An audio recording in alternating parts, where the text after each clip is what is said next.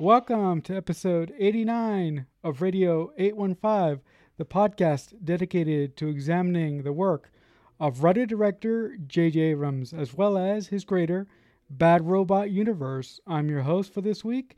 My name is Marcelo Inestroza, joined as always by my fellow co-host, Matt Crandall. And on today's edition of the show, we'll be taking a look at Fringe, Season 2, Episode 1, entitled A New Day in the Old Town. Matt, can you just do me a favor? Be a better man than your father? Where we last left off was Olivia had realized she was standing smack dab in another universe, and this picks up with a man being in a car accident. He flees the scene, and we see him take out this weird device, smash his face all up, and use this device to look like the body of this man in this apartment. So it's like a, shape-shifting machine that can make you look like someone else. Which, at first, I'm like, okay, this is interesting, but what's going on with Olivia? What's happening? And then we find out that the car that was in this accident is SUV owned by Olivia Dunham, and she is not there. The car is still locked from the inside. It is almost as if she has vanished. And then we remember, oh yeah, she was, driving to a place when she traversed universes or whatever.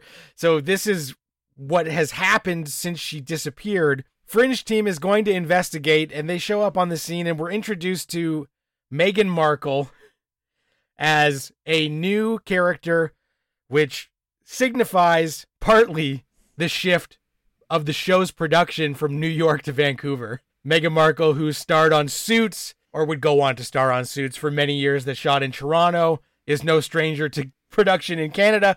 So say goodbye to all of the bit players who would show up on Billions, and say hello to the supporting roster of every CW show that you've ever watched, because those are going to be our bit players going forward. She shows up and she's like, yeah, what's going on? I'm FBI agent Amy Jessup. And I'm like, motherfucker, did you order the code red? Did you order the code red? I'm like, Amy Jessup, try and get me to distrust somebody right away. Perfect name for that. So I'm like, all right, here we go. I did like that then Walter and Peter start getting into their thing. And the best scene of this episode is where Walter is examining the car and trying to figure out why Olivia seemingly just disappeared. He closes the door to the SUV, and instantaneously, Olivia goes flying through the windshield because she has returned to our universe. And it's one of the coolest effects, just seeing a stopped car and have somebody launch out of it.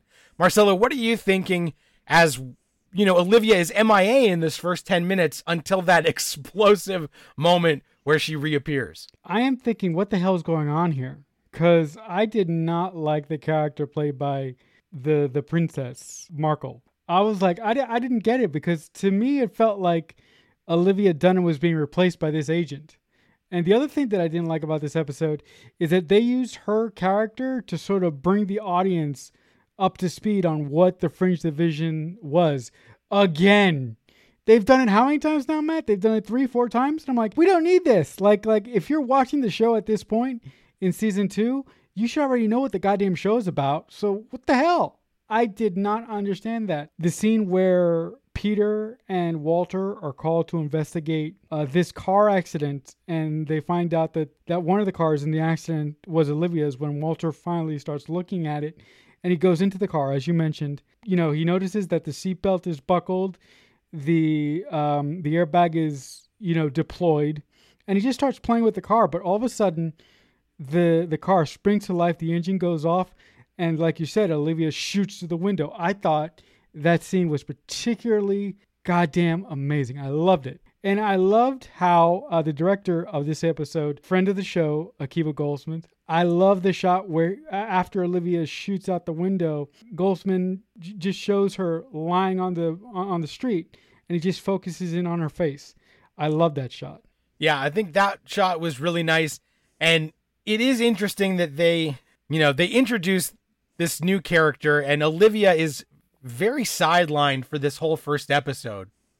So I do think that part of introducing that new character off the top is that they want us to fall for the schmuck bait where they act like Olivia is dead.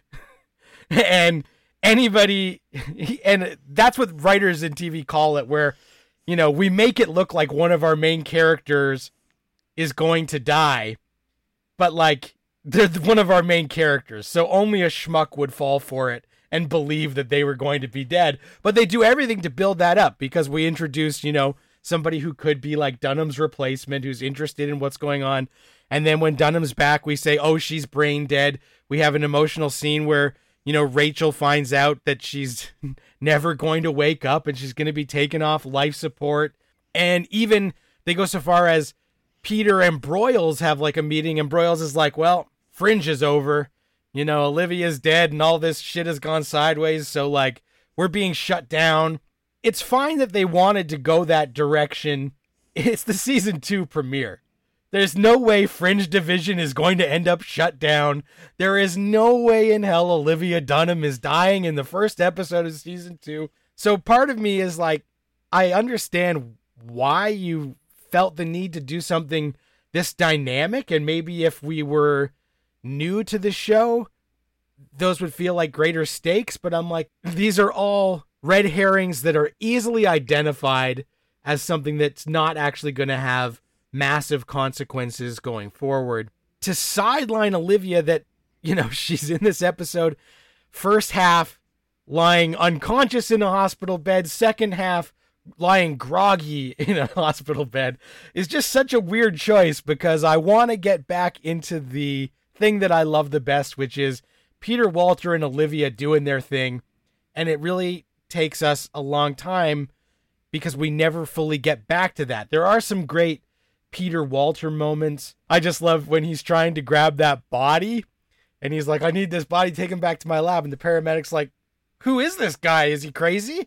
And they're like, who's in charge? And Jessup's like, okay, do whatever you want. And then Jessup says to Peter, is your dad crazy? And he goes, oh yeah, like this guy's nuts. So I love that. And, you know, Walter says some disturbing Walterisms like, I can't wait to see her face when she eats my pudding. And Peter's like, no, that's disturbing. Don't say things like that. And so I like those moments, but I just feel like there wasn't that many of them for the premiere to remind us why we love this show. So overall, as the second half ramps up and they realize that there is this shapeshifter on the loose, they add some of the intrigue because we do see him, the shapeshifter, in a very cool scene with a typewriter. He is typing on the typewriter and he's got a mirror. And as he types on the typewriter, in the mirror reflection, he basically sees some sort of connection to what we can assume from what we know of this world is the other side, the other universe.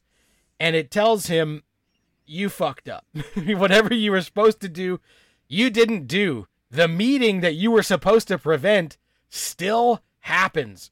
So you need to fix your shit by interrogating and killing the person we sent you after, which we know to be Dunham. So I thought that scene was awesome, where we get, again, a Fringe reference to a typewriter, where Walter's typewriter, which we found out was actually William Bell's typewriter, ended up being a key part of season 1. And now we see this typewriter again and its connection to the all other side. Marcella, what do you think as we're watching this guy have this two-way communication with another universe? I really love the way that they chose to visualize the two-way communication between the other universe, because they could have done so many things.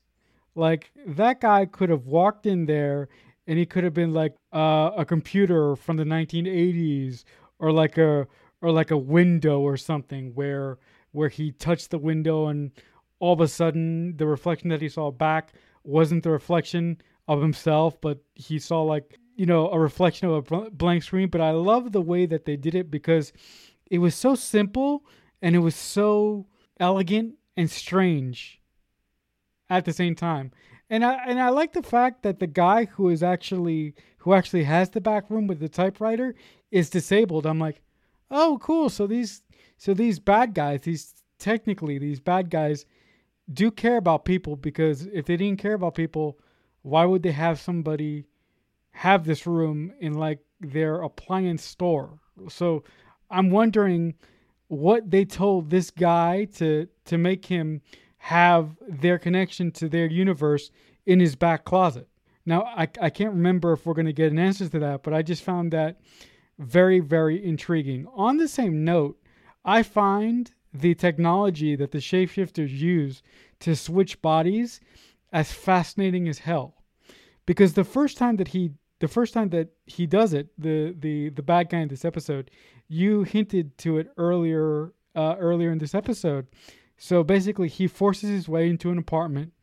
He attacks and kills a guy in the apartment. He smushes his face, and then he takes this machine and he sticks this prong thing in the mouth of the guy he killed, and the mouth, and his own mouth, and he just switches a button, and they start like the machine causes his face to vibrate, and after a couple seconds, he is the guy that he just killed. I find that the functionality of the device so fascinating. Also, I find it really funny that in the apartment of the guy who he just killed, on the TV screen, they're playing an episode of The X-Files. I don't know if you noticed that, Matt, but I really love that part. I did, and I thought, like, okay, game recognized game. That was like a moment where Fringe is like, yeah, we hear you. We know that you guys know what's up, so we are going to address it by showing that on the TV, and I thought that was a really nice moment. And as you mentioned, it is interesting that as otherworldly as Fringe gets with two universes and all this stuff, I do love that there is a very low-tech approach to a lot of this stuff where, the two-way communication is through a typewriter and a mirror. The shape-shifting device is literally like this analog thing that you have to put into your mouth, and you smash your own face up to help make it like more malleable. So it's a super painful looking process. At this point, I don't think we know if it's just that the guy feels you need to kill the other person to make this transformation happen, or to just take them off the board. So we don't know. It's not explicitly said whether like you can only shapeshift to someone who is dead or if they can still be alive. So I thought that was really interesting, and that the fact that it is this long, painful process, whereas in some things, there's some sort of shape-shifting device that's just like the snap of a fingers, and it's very easy and painless. I like that this is a low-tech, gritty, harsh way of introducing that. As we go, with Fringe Division getting shut down, Peter's credentials are revoked. He doesn't have the access he needs to look into this, so he has to bring Markle along with him, because Jessup now is the only one who has access to all this stuff, which was fine, but they do realize, all right, this shape-shifting guy is on the loose, and with this device, he can look like anyone. So it adds an air of mistrust to even stuff that we know, and sets up like, hey, just so you know, as long as this device and this guy are on the loose, it's like a secret scroll watch all the time, because anything can happen. And of course, the guy does try and kill Olivia. He tries to fix his mistake.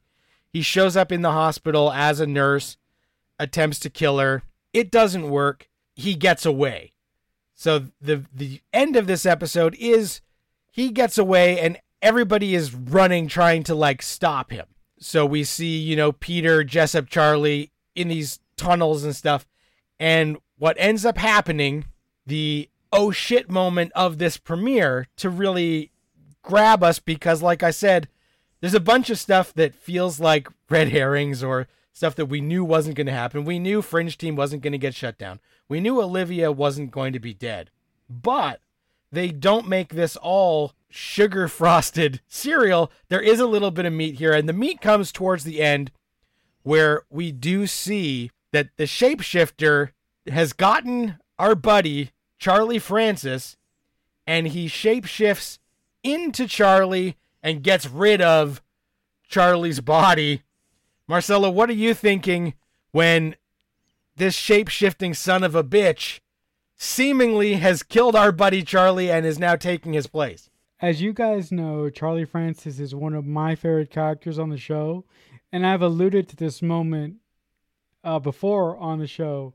And in this episode, my favorite moments of this episode is with Charlie Francis. I mean, there's a moment earlier on in the episode where Olivia is sort of questioning her lack of focus, her lack of dexterity, right? She keeps trying to reload her gun and sort of walk through the paces of doing that. And she of course is unable of doing that because she's just been in a car accident that took her from one universe to another. And I love the story that Charlie tells her to sort of calm her down or to sort of settle her nerves at the time. He says that in his second year of being a cop on the beat in New York, when answering a domestic disturbance call, him and his partner go into this house where his partner is eventually killed by this woman, right? And he ends up getting shot by the same woman who kills his partner, and then he basically says, I went through a period of time where I didn't know if I was going to be able to do this job again. But let me just tell you, even though you're telling me you're fine, the thing is, when somebody goes through a traumatic event, their brain says, okay, how am I going to get through this with as little pain as possible? Well, what I'm going to do is I'm going to pretend that it didn't exist. And when we do that as human beings, the first thing that we do is we tell everybody and we try to convince ourselves that we're fine, which is completely the opposite of what we are, right? The point when we start healing ourselves is when we say we're not fine and that there is something truly wrong with us. And I really love the fact that Charlie could see through that, because Peter and everybody else who visited Olivia during this episode really couldn't see how much she was sort of suffering. I mean, I don't know if they didn't care or if it's just something that they didn't register, but I really love the fact that Charlie was the one that noticed that about Olivia in this episode, that she was really, really suffering and that she was trying to not address it. And I love the fact that his story allowed her to address the fact that she is suffering and that she needs to let go to begin to heal. Yeah, that was great. And especially because knowing how Charlie ends up by the end of the episode, it becomes a nicer moment and re-endears Charlie to us as the audience. You know, last season when he got stung by that monster and his life was in jeopardy, we did spend time with him at home with his wife. We did see his life was on the line, so we got to care more about him. And as we got to know more about him and Olivia being very tight, I like that they remind us about that before pulling the rug out from under us by the end of this episode. So that was one of the better moments of the episode. And as you mentioned right off the top, when Olivia wakes up, she shouts something in Latin that we find out by the end basically translates, be a better man than your father, or Greek, whatever it was. And in that, we find out that it was something that actually Peter was told every night by his mother. And so I thought that was interesting that we, a bad robot show with daddy issues and stuff is not anything new. But adding this and threading this through again to remind us, Peter's mother wanted him to be better than Walter and would remind him every night, try and be a better person than your father, because we know that Walter has made a lot of mistakes and we still don't know the full extent. Every time we think he's a crazy old man, he didn't do as bad things as it was all William Bell, then there's always something to remind us, no, back in the day, he was just as bad as this guy. So I did like that. That kind of reminds us that, in case you haven't been paying attention, that is something key. But it also comes back to sort of the storylines that we're going to continue to explore with the duality of these universes, and still a lot more on the table in terms of that bombshell from last episode where we realized that our Peter is actually their Peter. So we still have not addressed that in a big way. Did you think that the reason that they introduced Meghan Markle in this episode as another FBI agent, Do you think that they did that to replace Charlie because they knew that they were going to sort of say goodbye to our version of Charlie? I don't know. That is an interesting question. I think that part of it is what you said earlier, which is she was the way for us to do the exposition dump about what this show is and let people know who maybe only heard about Fringe and did not catch up on the season 1 DVDs before this started airing, that they could jump in and join the show, and she was our conduit to get all that exposition out. But again, if they knew that we were going to take one of these FBI agents off the board, it made sense to maybe slot in a replacement. We also do see in like a montage of everybody doing stuff, she's taking a lot of notes and she has a lot of questions about what is actually going on with Fringe.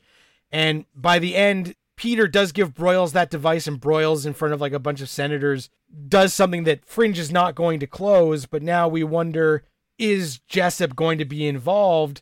Does she have more going on? But it seems like, the Fringe division is going to remain active, probably. But I do think that you maybe have a point where, we knew that we were going to take somebody out, so let's swap somebody in. Again, it's the start of a new season, so that's usually where you introduce some of your new characters, is right off the top. And we do have a lot more about her that we don't quite know.